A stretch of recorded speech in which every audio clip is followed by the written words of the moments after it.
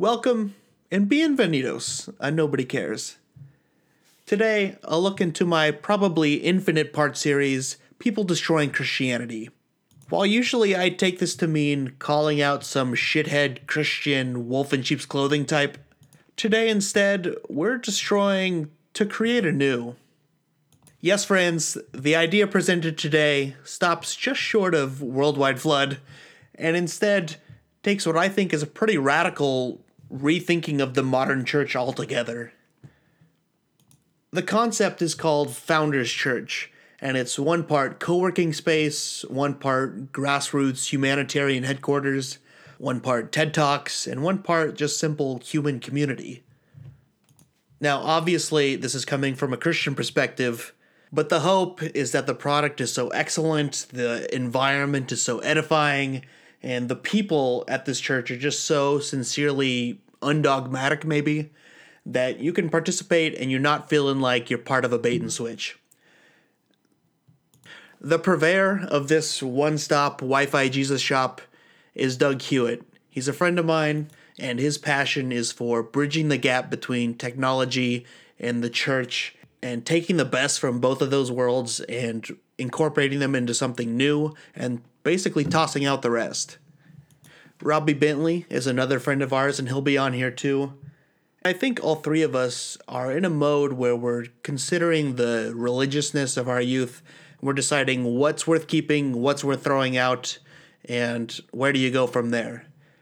As you will very soon be able to tell, I recorded this originally without really any knowledge of sound equipment or acoustics, so prepare yourselves for some underwater sounding vocals, my creaking dining room chairs, and if you're lucky, maybe even a few sirens in the background.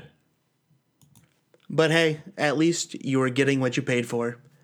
So without any further ado, here it is, People Destroying Christianity, Founders Church.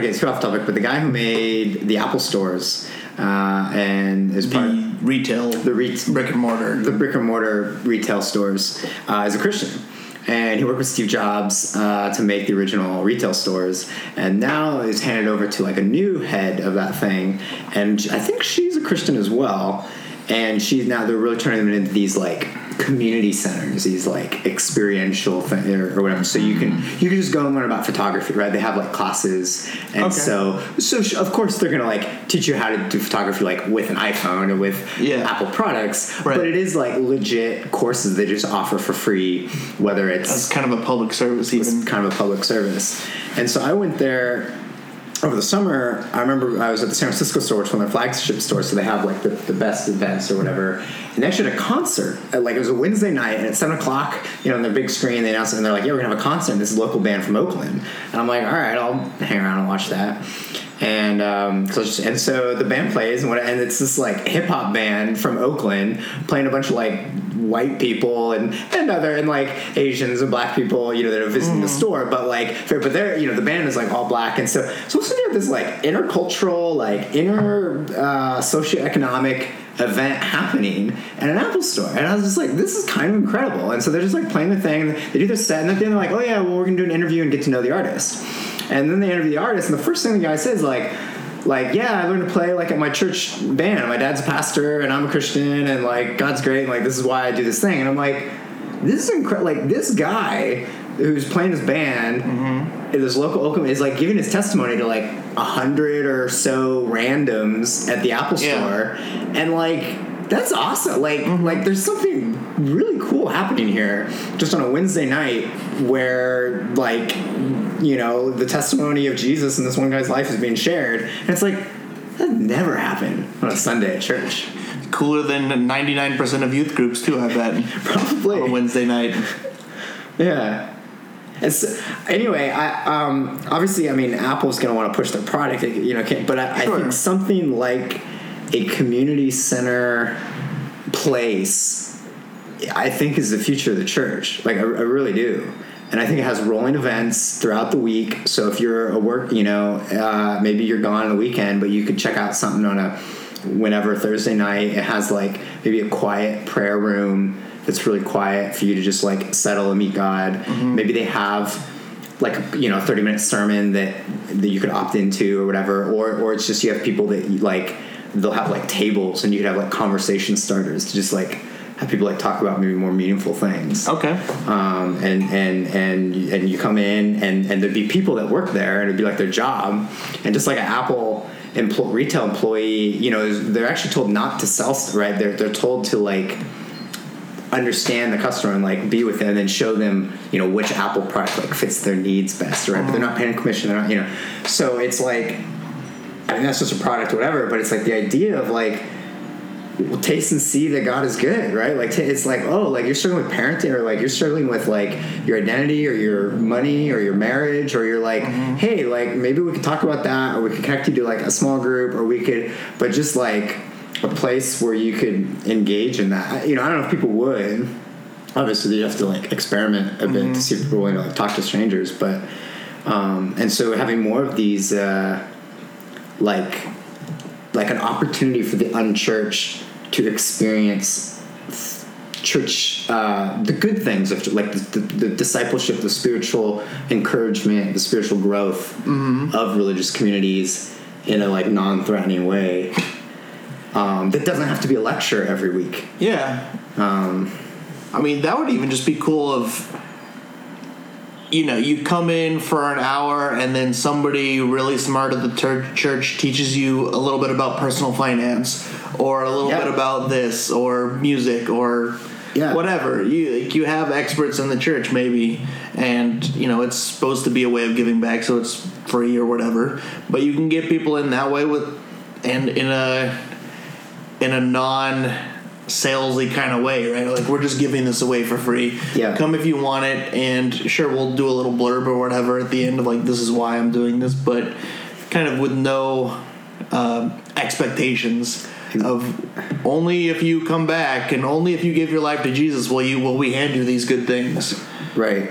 Yeah, I've heard kind of the phrase used more in terms of like feeding the homeless or things like that, is that like, they can't hear the gospel over their growling stomach sort of thing, of like, you've got to meet the personal physical need first, the immediate need of like, I haven't had a good meal in months sort of thing. Maybe afterwards I might be interested in Jesus, but if you say sit here for an hour and a half for a service and then you'll get a free meal, like, I'm just going to be thinking about that meal the entire time. And whenever you say maybe it's good for me to hear, but I don't give two shits because I'm cold and I haven't had a shower in years and I'm hungry. And I kind of would have done a lot of things just to get those things. Yeah. I'll listen to whatever. Yeah, I'll sit here for 3 hours if it means I can get all those things, whatever. And so, but one thing that's interesting, I'm actually looking at this study from Gallup it's a couple years ago, 2017, but it talked about, they say of people who attend church at least once a month, say a major factor for them on why they attend that church is sermons or talks that teach you more about Scripture. 76% of people say that's a major factor.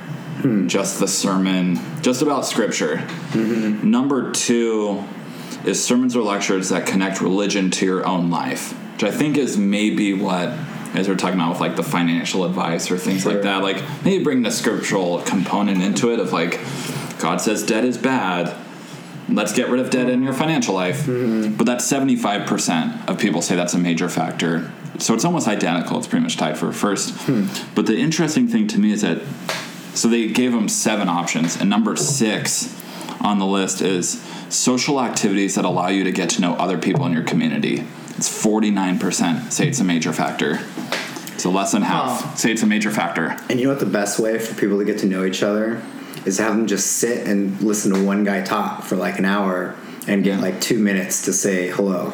Well, from an introvert, I love that. I don't want to talk to people. But like, it's overrated. If the expectation is changed, then as an introvert, you prepare for that different. And it's actually like a more engaging experience. Yeah.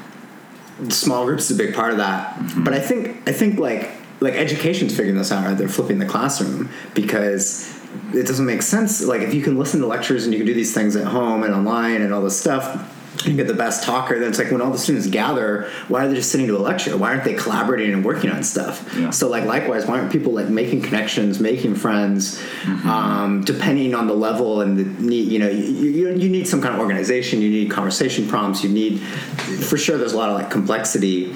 But I've been visiting some churches and I see this played out like in a Sunday service when the church is small enough, like maybe 80 people. Yeah. It's actually like pretty cool. I mean, even the introvert in me is like, oh, like I just want to like zone out and listen to this thing.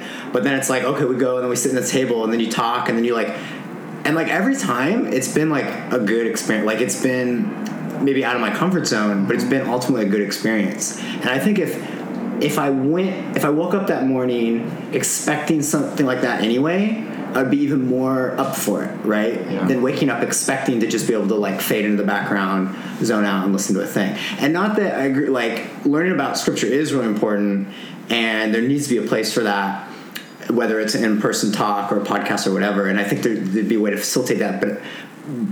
But I think it's so out of proportion that what we think is normal is actually like very unhealthy. Yeah. And heading back towards the communal aspects would be beneficial.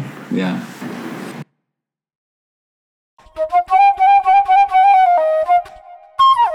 Totally. And I think depending on the size of the community and the event, you know, it allows for different things. Yeah. And so I think creating a space that can be fluid but also intentional, and understand like, okay, we have 20 people, it's going to look like this, or we have 200 people, it's going to look like different. And obviously it's still like a very loose idea. I mean, there's a lot of like details that need to be worked out, but I'm convinced that like this is got to be part of the future of the church. Is because, you know, for sure community groups and like small groups and like it's still like a part of the church. Yeah. But I don't think like home church alone. And maybe it's just different place for different people. And the other thing I realized, like, one model doesn't work for everyone. That's something I've been reflecting on. But the thing with this, just when you have the church group, is you don't get the feeling of like being a part of something bigger than yourself, and you don't get the reminder that like there's a mission involved. It's not just like my personal salvation and my little happy dance and figuring out my stuff, but it's like we're part of this community. There is a mission. There is an enemy that's Satan. There is like a world that like God is redeeming, and that we can like partner in that redemption. And so if you could, you know, go to a space where you get a little bit bigger numbers, not just like the 12 people that show up to your small group. Yeah. That's cool. I mean, to me, that was one of the exciting things about Mars Hill. I mean, obviously, a lot of problems, but one of the cool things about Mars Hill was like they were all about recognizing this mission that we were on, and like, and you're part of this movement, and you're, you know, and people were legitimately, you know, meeting Jesus there, which was one of the good things. You know, unfortunately, there's a lot of bad things and everything, but I something in there. So it's like, so that's why I think, okay, there's still something about the community space and engaging in the community setting that is more powerful than the home. And you see it, you know, in different, like whether it's Paul talking to the Greeks, like with the unknown God, and it's like in this public forum. I mean, basically, like I think the analogy is like Paul's giving a TED talk.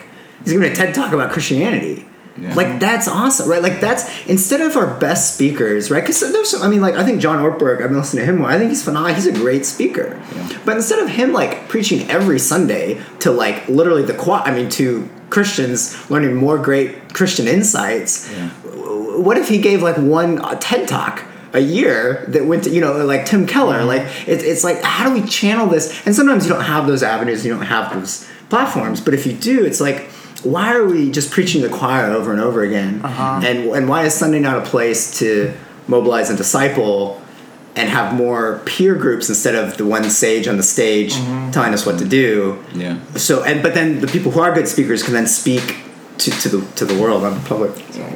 That's another idea we can write down, just religious TED Talks then, but making it practical that maybe anybody would want to listen to. Yeah. So I think John Acuff is a good example of this, like, because he kind of had this, like, I'm going to say the horrible word, the secular background, and, you know, about, was it like management or like kind of kind of like an inspirational speaker, and like his books that he writes about isn't like I'm gonna make you lead like Jesus, but he talks about the concepts that he knows like as a Christian and just puts it in a way that's not like, hey, and don't you forget, like, this is the best way because God told me so. It's just like, this is the right way to do things in very practical ways. Like, don't be a dick as a manager. It's a strong take, but the second you say don't be a dick manager because God told me, it's almost like, oh, I don't want this anymore. There's kind of this bad taste of like, oh, you're making this a religious thing. Right. But he's just like, no, I'm taking the stuff that I believe and that I, love, and I'm just writing about it. I don't have to make it about the thing. I don't have to tell you that God told me so. Right. Like, wisdom is still wisdom regardless of whether you attach because God said so or not. Yeah. And it's like back to like the, feeding the homeless thing. It's like, what if we, because who is it? I always forget his name, but it talks about like, why don't we just do nice things because we just want to do nice things? Like, why do we have to tell people that God inspired me to do it? Like, could we just feed the homeless and not tell them that we're part of a church? Or do we have to tell them that we're part of a church? Like, are they going to lose out? So bringing it back, the idea, at least a year ago, was titled Founders Church. Right. But, okay, it's at the very least, if I have it correctly, it's a reaction to some dissatisfaction maybe with churches or how they're run, at least. It's maybe a solution to the fact that Christianity's on the decline and we're not ready to abandon it, but we want to figure out a way to, it's cliche, but make it relevant to the lives of people again. So what is specifically driving you to develop this idea, though? I think at its core, and the idea has changed a bit, in the last year as I've changed things. But I think the core of the idea, if you guys are familiar with Dallas Willard, and who's popular in like Menlo Church and some things that I've been learning about recently, but this idea that like salvation is transformation, that perhaps the core purpose of Jesus and of life is not to give us fire insurance for the afterlife, but is actually to like change us today. And it's like it's transformation and salvation for like here and today in the present. And yeah, there's an afterlife. Yes, there's these theological things. But really the importance of like God created this whole universe and like all these issues is to like make us better people, like for whatever reason, however free will works, and all these things is like we start in this like not great state and it's to like get us to a better state. And so if salvation is about transformation and not fire insurance for the afterlife, well then what are the practices and the things and the institutions and whatnot that can be done anyway? And so I think those institutions, well, then they don't look like lectures, right? Because a lecture is all about an understanding, which is all about a belief to quote unquote pass the mark to then be accepted in the afterlife. It also comes from, I think, the ancient world and a day in which there was no other education, right? And so whether it was in the ancient world in the Middle Ages, Christianity's kind of like created a lot of universities, which is like they did a lot of good things, but it was to create learning and to understand the world better. But in like today's world, we have Google and you have all these things, learning is everywhere. But if transformation is the key, what are like other practices that can be done? And so then you get into like the idea of like spiritual disciplines. You get into the idea of like Christian monks and spiritual, and like what does that look like in a practical way? And how does this, make me a better person? So I'm not totally sure, what it looks like, but I think that a lecture every Sunday is not the approach. And I think something like a community center that anyone of any faith can drop in, 9 to 5, 7 days a week, and have different events and different experiences could be really compelling. And, there would need to be some practical things, like it would probably need to like serve coffee in the morning and wine at night. Like I don't, it would like provide. It would need to make money. Like it would need to be self-sustaining. Like I think the other thing is that I think we should not ask people to give to the institution first, but rather to give to maybe like other institutions, right? Because God calls us to give, but God is like, he doesn't need our money. But the current church model is the church needs your money. And so it actually creates, I think, a really unhealthy image of God that of like, well, he needs my money because I need to pay for this building, I need to do these things. But if you actually can create some some economic stability in the thing so that I think you actually get people to a healthier state of giving and be like, no, you know what? We make money because, I don't know, we sell knickknacks, we sell coffee, we sell beer, whatever it is. If Starbucks can figure it out, hopefully we can too. Then it's like, yeah, you should give, but you know what? There's this great fund that's like serving the homeless right here in San Francisco. Let's partner with them and let's make that happen. So this sounds a lot like what Francis Chan has been talking about. Like, he had this book come out in the last year or two called Letters to the Church. And the whole premise was, what would the church look like if you had never had experience with the church and just read the Bible? Like, let's get rid of all preconceived notions of what it is, what it looks like, the organization, Sunday morning, 30-minute sermon, all that. Take it all away. What would it look like? And he's come up with this model, which is heavy on the home church, but there would be no sermon. It would be essentially like every day everyone reads a certain passage of scripture, and then on whatever day worked for that specific home church, they would meet and talk about it, and that people, whichever home church you met at, you were all reading the same thing every day. So you could go up to the person and be like, oh, what did you think of the passage today? And you would already know what each other was talking about. And so, assuming, everyone was reading it the same day. Right? Yeah. But yeah, I decided it was interesting because, he has this mega church background when he was down in Southern California at Simi Valley. And I remember watching this talk that he did at a convention or whatever, and he's like, the reason why he left that mega church, the Cornerstone in Simi Valley, was it hit him that he's like, if Jesus came through the front doors, that he's like, would we even let him in? So there was that, and he said like he felt like a lot of people at the church wouldn't listen to Jesus and would only listen to him, to Francis Chan. He's like, yeah, I can't be a part of this. It's just like, I'm done.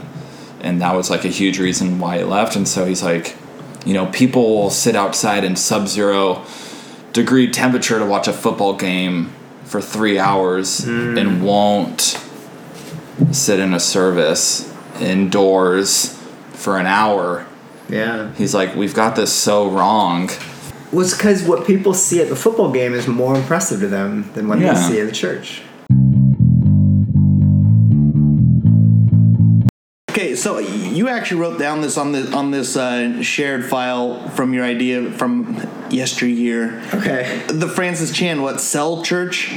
That's what Rob's talking about. Yes, We Are Church, 4 main points. One is loving community, like a family genuinely and intimately cares about each other. Goal 2 is to share the message of the gospel and on a mission to tell others about this amazing message. Number 3, gathered and focused on Jesus and communion, praying, fellowshipping, learning the Bible. Number 4, equipping and training leaders to instruct other people and serving the Lord and other people. So that all sounds good, and it kind of sounds... I feel like it's not that far off maybe than the church we already have, and in a way, like, your idea is a lot more radical than even that. Do you have any issues with that, or do you just want to take it further? Yeah, no, right. I think, like, what that said, what Robbie said is great. I don't have issues with it, but I think it is not far enough. I think it's only part of the thing. It's like half of the equation. So that part of the equation is for people who already believe, right? I mean, I think it's like, how do we make this better for believers? Which is good, right? I mean, for us to grow, encourage each other, et cetera, et cetera. But I feel like that model does not necessarily impact non-believers. So, I mean, not this is bad, because you can invite your coworkers and friends to your home church, right? But it doesn't impact the world in maybe the other ways that like a community center could, or that trying to press into secular platforms like TED Talks could. I think both. It's like, so if you have this genuine community that's creating genuine hearts and genuine outcomes, that's pretty exciting, and then you have a few gifted speakers and community centers that are then like almost like the marketing, right? So that people even know this is going on, so people like taste and see that God is that was the whole thing. I mean, that I saw at college, that I saw at work, is it's like, man, like my fraternity guy, like they're never gonna, for XYZ, they're never gonna go to like the Christian community thing, because like the culture is different. And as much as the Christian community wants to just preach Jesus, it's like, really, you got to be like them in culture, like us, right? There's a culture difference. Sure. And so how could you get a little more of the taste and see in a culture? And for some people are just going to reject it, right? And I mean, it's just going to happen. But some people might reject it this year, and 3 years later they might come back, so it's still like planting seeds that I think is important. Yeah. So you just mentioned it's important that you can feel welcomed in. How do you feel like you're going to get a wide variety of people? Because it sounds very good. You're coming in, you're maybe getting some practical help or something like that, and that's what's bringing people in. Maybe give us a little more about that. Yeah. So it could take a couple of different forms. So, okay, we have this. So the idea is you have home churches, you have small groups. That's great. But then you still have some kind of like communal presence. And so that might be a physical building that the church owns. That might be a space rented out in a co-working space like WeWork, like these existing institutions. But it's central. It's like in an urban environment.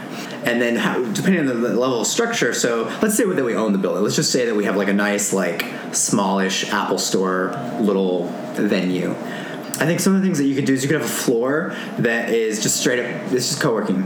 And so people pay, you generate revenue, it's to be like really great co-working, right?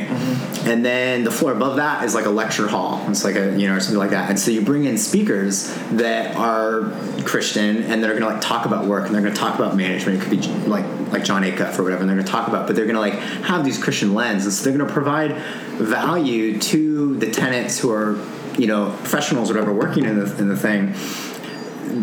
And then surprise, it's Christian. I mean, a little bit of that, right? Of like, and you have these digital like kiosks or whatever of events upcoming, so you can see like, there's gonna be talk about management, and then there's gonna be like straight up a sermon on like Genesis 23, right? And so people can like opt in or out, right? Like it's not forced, it's not, but it's there. It's like, like this is interesting because maybe it's Genesis 23, whatever, I don't even know what that is, but it's talking about like, what does the Bible say about women? And like, well, that's a pretty like pressing issue that people might care about, even if they think that they don't, but it's like, like I really enjoy working here. The service is great. And now they're like talking about a topic that I kind of think I know, and I kind of think Christianity's backwards on, but and so maybe they're going to go. And then at the end of that talk, you can be like, we have these like home groups, small groups, if you want to like talk to more, right? So there's still like this funnel of things. You'd have to think about it, but I think it's like you'd open it up to like if like a Muslim wants to like give a talk about like how great Islam is, or like if people from the LGBTQ community want to like give a talk about something like that, like kind of make it open, because if Jesus says he's the truth, the light and the way, and like that truth, like it should stand above.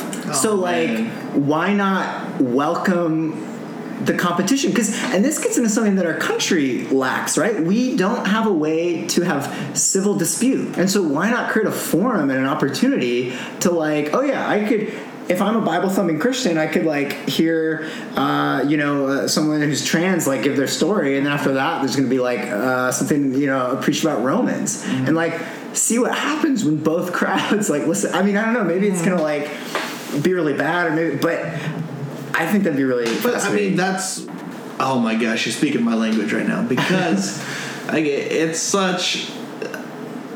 kind of a departure in a good way from how it is, because if you actually have faith in God, and the people putting on this church would be obviously Christians, right? Right. But like, isn't that not like the ultimate show of faith, of just like, I can welcome other people in here and not be like freaking out that they're going to convert all my people away?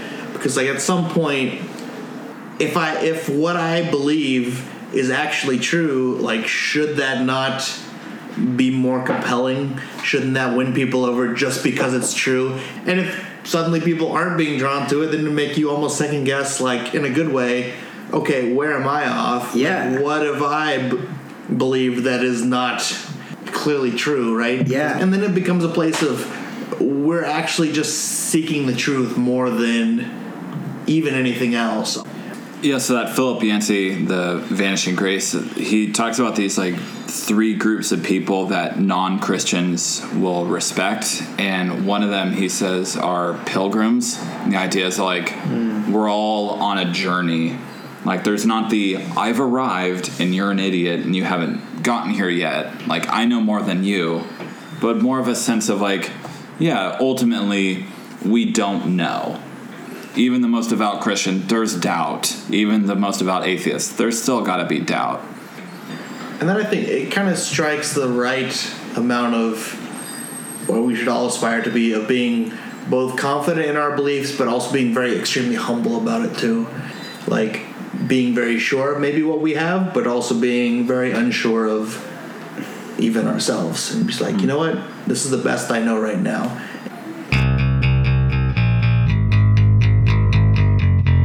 The next point I'm curious about is, that seems really good. I like the idea. Is how are we going to make sure that that is enticing even to a non-techie audience? Like, because co-working, it obviously is a very tech-heavy thing.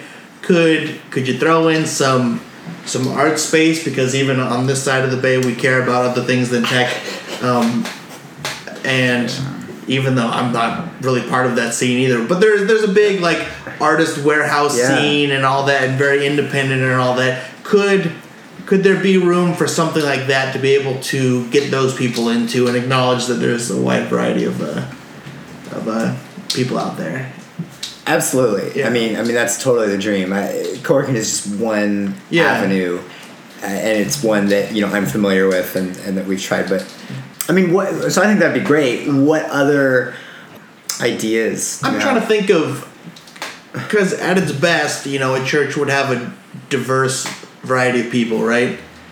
So, how do you get old people to come in? How do you get really young people to come in? How do you get all kinds of other people, right? Yeah. So how could we get that wide variety of people in here? And I think I'm curious to find that out too. Mm-hmm. Right. And I think it would be one of those things that would happen over time. I think in the beginning, you'd have to go after one specific audience, not because we don't love the other ones, but the nature of trying to do something new and that's weird and it's like you got to cater to somebody to get. It's sort of just the nature of startups, and then you could expand and alter as it goes, and especially particularly on like geographic location, telling to those people. In high school years, I went to a Presbyterian church in Dublin called John Knox, and and that's how service. Yeah. So it was like, I think it was like after the sermon or maybe right before it. He would, the pastor would already be up there and be like, "All right, let's have time for prayer requests." And people would raise their hand. He would go up, hand him the microphone, and be like, "This is happening in my life. I'm out of work. I think I'm gonna lose my home," or whatever. Yeah. Whatever people wanted to share about, he wouldn't stop them. He wouldn't. There was no. And so, I thought that was like one of the cool things as backwards as Presbyterians can get. Believe you me, shit gets backwards there. But I thought that was like kind of oddly progressive of them to do. But maybe it's actually going back a ton. Maybe that's like early church. So maybe it's not that progressive. It's actually going back to how it was originally. And then we lost our ways. Well, and isn't... I don't know. I have not done an in-depth study, but my understanding of even the Jewish synagogue is a little more communal space than the medieval lecture halls that we have our churches today. So... Let's go a little bit more in on the structure of this. So you have this, the bottom is co-working, the upstairs is maybe a lecture hall or whatever. Is this 6 days a week? Is this the work week? And then what does Sunday look like? I think it's like 7 days a week. Okay. And I think that the basic structure looks the same, but of course the content and the events, are going to be different depending on the weekend or the weekday. I do think that Sunday and Saturday should be treated more or less the same. As every other day? Well, as in weekend days. Okay. So there should be right? So, through actions and structures and things, we do want to promote like healthy work-life balance, right? And so perhaps, the co-working space is closed, right, on the weekends, and that space is then open for other events. Maybe they're art-centric events, maybe they're community events. Mm-hmm. I don't know. Maybe it's professional development. I don't know, but maybe it's a LAN party. I mean, jiu-jitsu classes. Maybe it's I don't know. I mean, whatever. Like armbar the devil. Yeah. That's how Jesus did it. You obviously would have to the space would have to. We can't invest in the materials for every kind of activity or whatever. So sure. Let's see what material we have and what other activities it lends itself to. But okay, so probably LAN parties then. Sure. Why not? If you could, get a bunch of people to play games with other people, humans next to each other and not just online and not just I think that could be a win of itself, mm-hmm. and connecting them. And I guess the big idea is just connecting people. Mm-hmm. And so what that looks like on a Monday is going to be different than on a Sunday or a Saturday, but finding ways for people to connect, I think is really powerful. And I think it's sorely needed in our, modern day Christian mm-hmm. or not. I don't know. I go back and forth, a Sunday, because the idea is we'd have these lecture halls, right? We have these rolling lectures. Yeah. And there'd be some idea. So for sure I'd want to get away. There would never ever be a paid staff pastor that has to give a lecture every Sunday. That. There would not be. There would not be. That just doesn't make sense. Mm-hmm. What you'd want is, a rolling selection of gifted speakers that are giving talks about different things. You'd still have series, you'd still have these things. They'd be different days of the week, I don't know, there'd be podcasts available, that kind of a thing. So you could still have teaching material and Bible study and these things, mm-hmm. but crowdsource it, right? And something with that. And I don't know, because it's maybe some people want that traditional experience and they want to go, on a Sunday, and so it's would we just have a lecture Sunday, but just from a rolling panel of speakers? Mm-hmm. Maybe, but maybe not though, because maybe the idea is we want to break people away from this. I don't know. With the talks themselves, though, even the talks themselves, one thing that would be for sure a thing is there'd be some thought and structure onto the talk. And probably a hard cap at no longer than 30 minutes. Mm-hmm. Maybe look at some studies or look at some, I don't know what TED Talks do different but to kind of figure out what is the optimal time that people can really absorb pay information. Attention. Exactly. Because for sure these hour long, it's just, I think, kind of silly. They drone on. Yeah. So, but sometimes you want to get into a complex thing. So 30 minutes sounds good. Yeah. The other thing though, I think a lot of 15-minute talks followed by discussion, either panel discussion, small group discussion, that kind of thing, I think would be really awesome, and mm-hmm. also would be a platform for new people to practice speaking. So if you want to practice preaching, here's an opportunity to on a Wednesday and give a 10-minute talk to open mic to the random people. Mm-hmm. I don't know about open mic. It might be planned. Maybe open mic would be a different thing, because that's it'd still be planned and a little bit of orchestrated or whatever. Mm-hmm. But open mic could be a different thing. But anyway, but the idea of people can sign up, they want to talk, and here's what I want to talk about and things like that, and try to it's as an institution we would try to build connections with other meetups and groups that have platforms so it's well, wow, wouldn't it be if we actually created a reputation for ourselves that people admired, I mean, what if it could be a training grounds for people who want to give TED Talks? And now they can like train giving these 10-minute talks to the handful of people here, and then it's like, oh, that talk was really good. Almost like the TEDx conference, right? That TED does, the smaller thing. So and like can partner with that.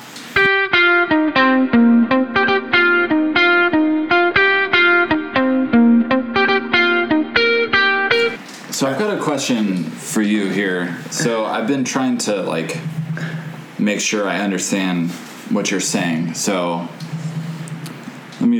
I'll read this to you and you tell me if this is accurate. Okay. So most people who regularly attend church, so those who financially support churches, are there for sermons and Bible knowledge. I'm based off that Gallup poll that I mentioned. Okay. Back where it was like 76% say the major factor of why they go to the church they do is based off sermons. So most people who regularly attend church are there for the sermons and Bible knowledge. I have issues with that, but if that's what the poll says, okay. And I can show you guys if you want to see. No, I mean, I believe the statistic. I don't believe that's maybe what people actually believe. Oh, okay. So maybe some sort of like blind spot to... Mm-hmm. Okay. So if we assume that it's accurate and people are being honest with themselves and all that, so they're there for sermons and Bible knowledge. In order to change this dynamic, we would need to develop a business plan to financially drive a different way of doing church ministry. After getting ourselves off the ground financially, we could start to change the plan. Less about pure Bible knowledge and more about life application to biblical truth. Is that a fair assessment of what you've been saying? I think so. For sure, like the Bible still needs to be like important and it needs to be taught. Mm-hmm. But like we said earlier, it's like having the faith to like let it stand against other ideas. Mm-hmm. And I think showing the application and showing that would be strong. So I think that's accurate. Okay. How would you make sure that it doesn't, or maybe you don't care if it does, become more of a universalist? We're just a religious center who just brings everybody in to talk about things. Actually, so I don't want it to be a universalist thing, and this is actually perhaps the biggest challenge of this whole idea is. And this was going to seem paradoxical at first, but I'm going to try to explain it, is I don't want this to be Christian exclusive, and I don't want it to be universalist. Okay, so what does that mean? So what I want is a place and a forum for people to give different talks about what they believe, but those are going to be like very different and very clear.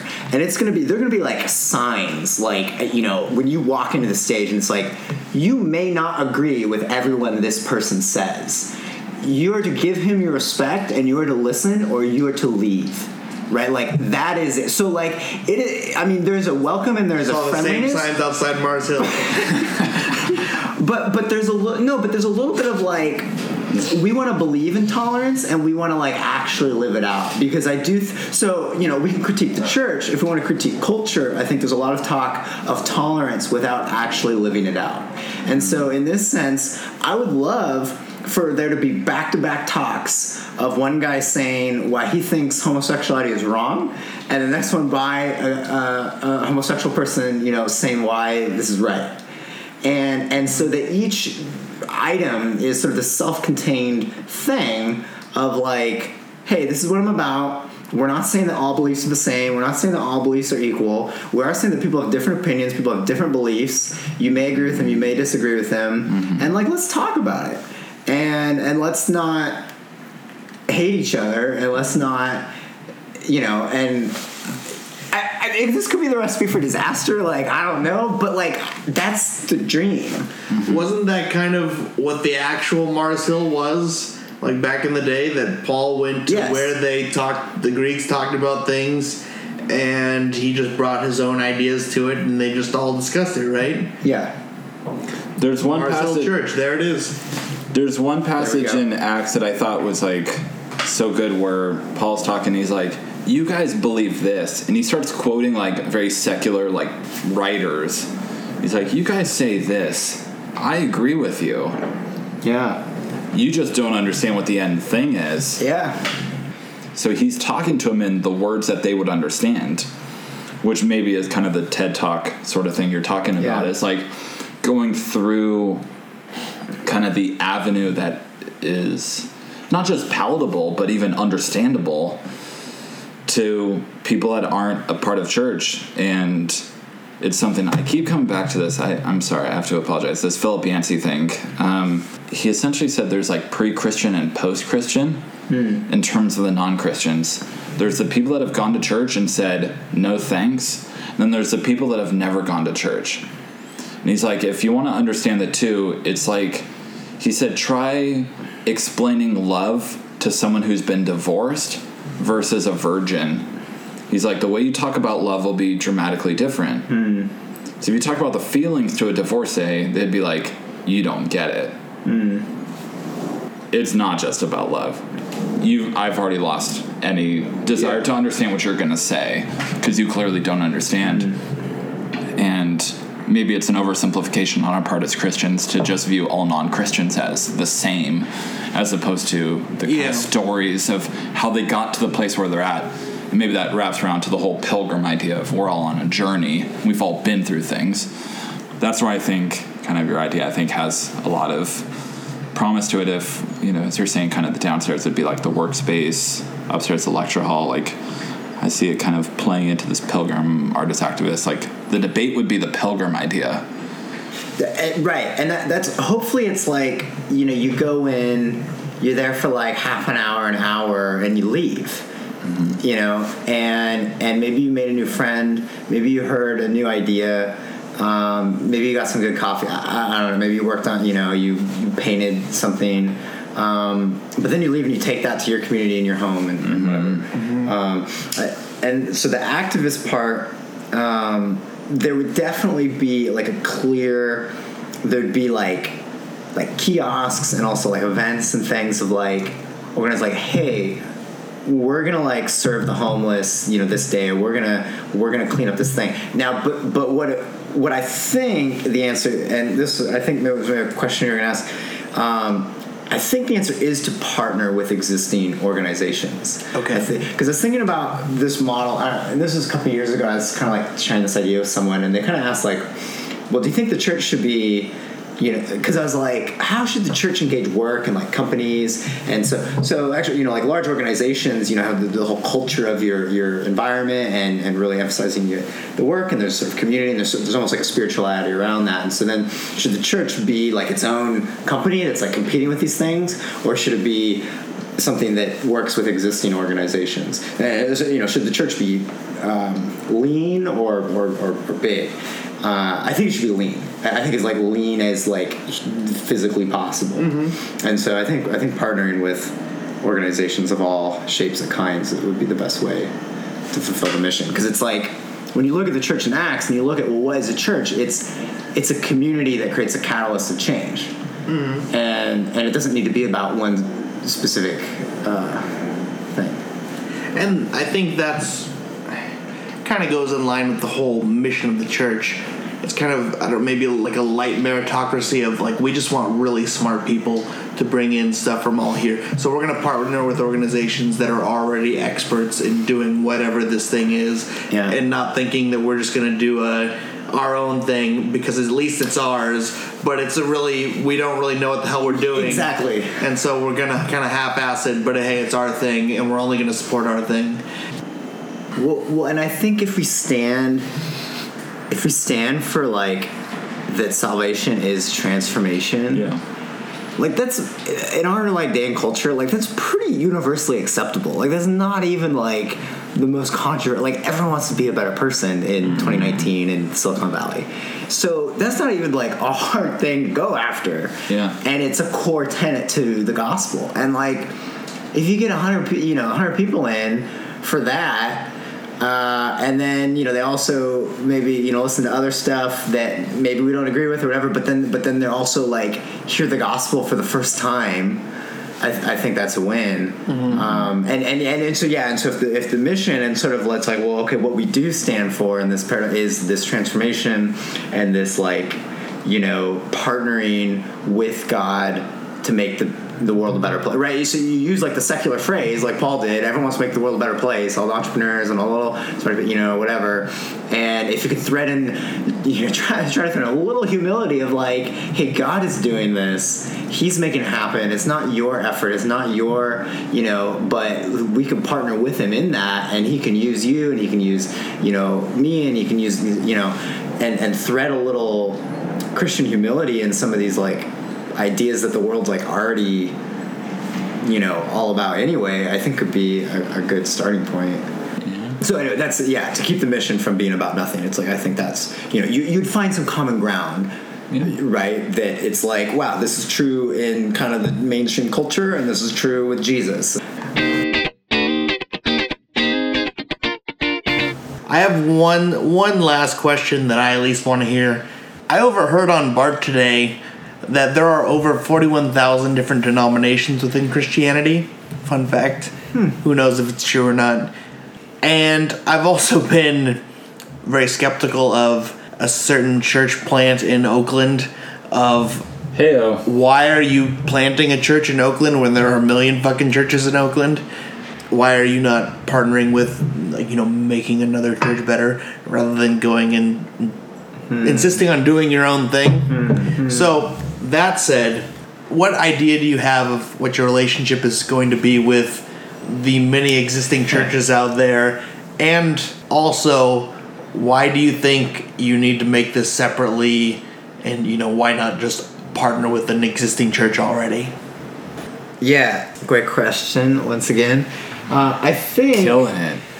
And this is a little bit from like secondhand experience, but so from my friend who has, done this co-working space in a church and his experience with that, it's been really interesting where he sort of, and this is, a very small data point, it's anecdotal, but it is still perhaps indicative of the situation. And he's like, man, like, I don't think I'd do it this way again. Like, there's so much resistance from the religious powers that be to change, and there's so much that it's kind of like it's harder if the church is dying, it's harder to raise the dead than birth a new baby. And so he sort of his thought is like, I'd either just do a consultancy and I'd consult with churches to help them and here's some ideas and get them to buy in and have ownership, but not try to like partner with them because it's almost too hard. But it's like they either buy in or they don't. Yeah. Or just like do it all myself and sort of control the experience. Yeah. So I think so. Coming is the reason why, because this isn't just like a hit new church, but this is really like pretty fundamentally different. I think why not partner with church but trying to do our own thing would be. Is it almost like there's already so many Pharisees out there? You're not going to change all their mind. Maybe we got to do a new thing. Yeah.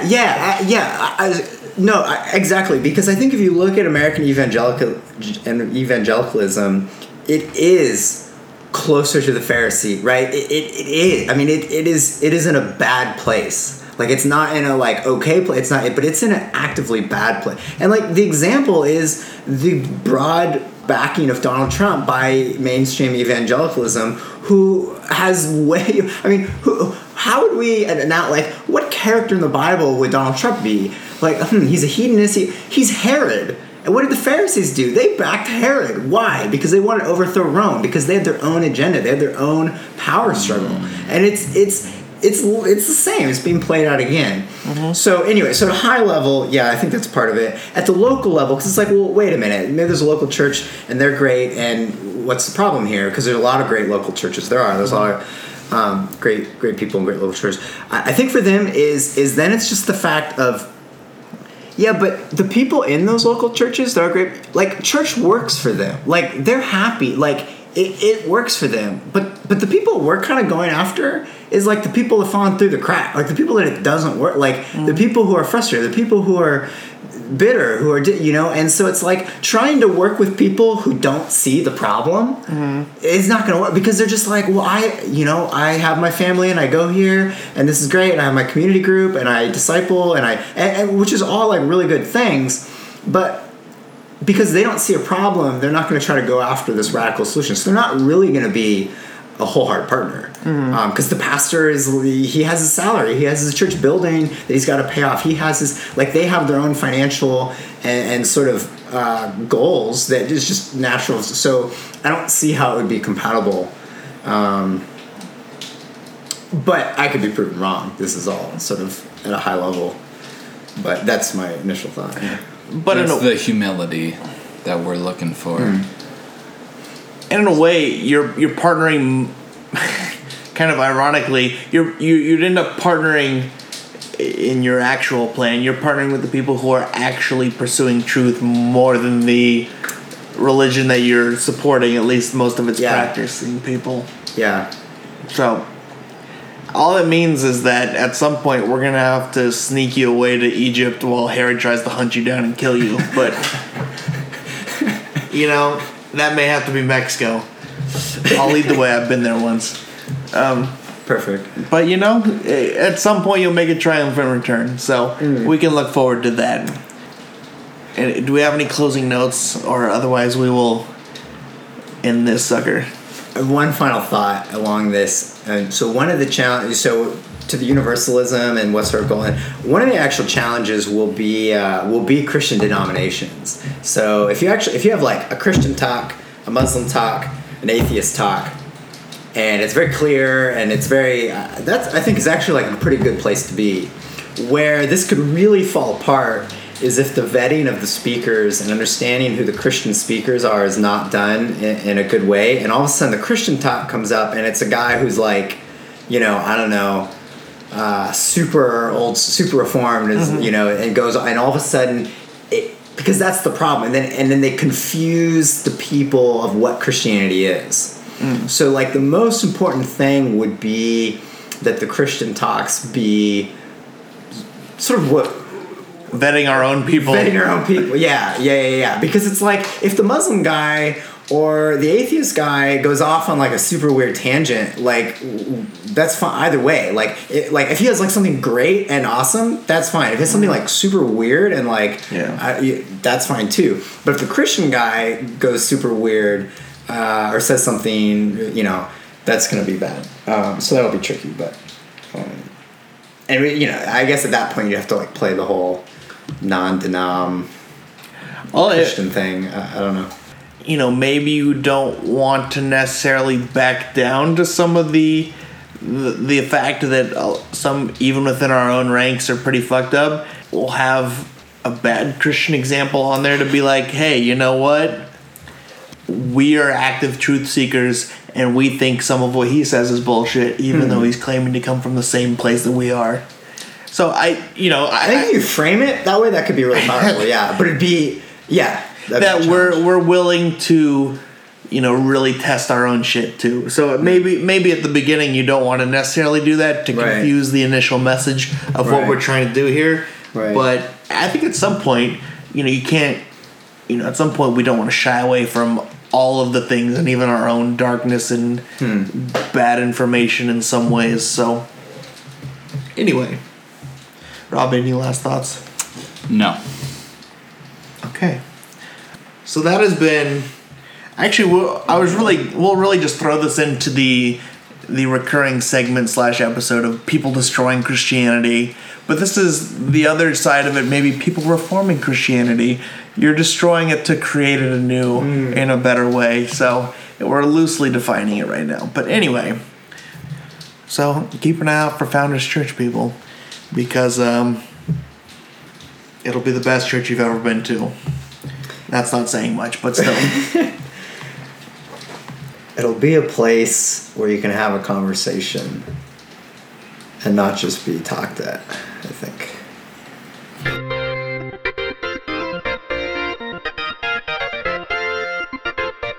think.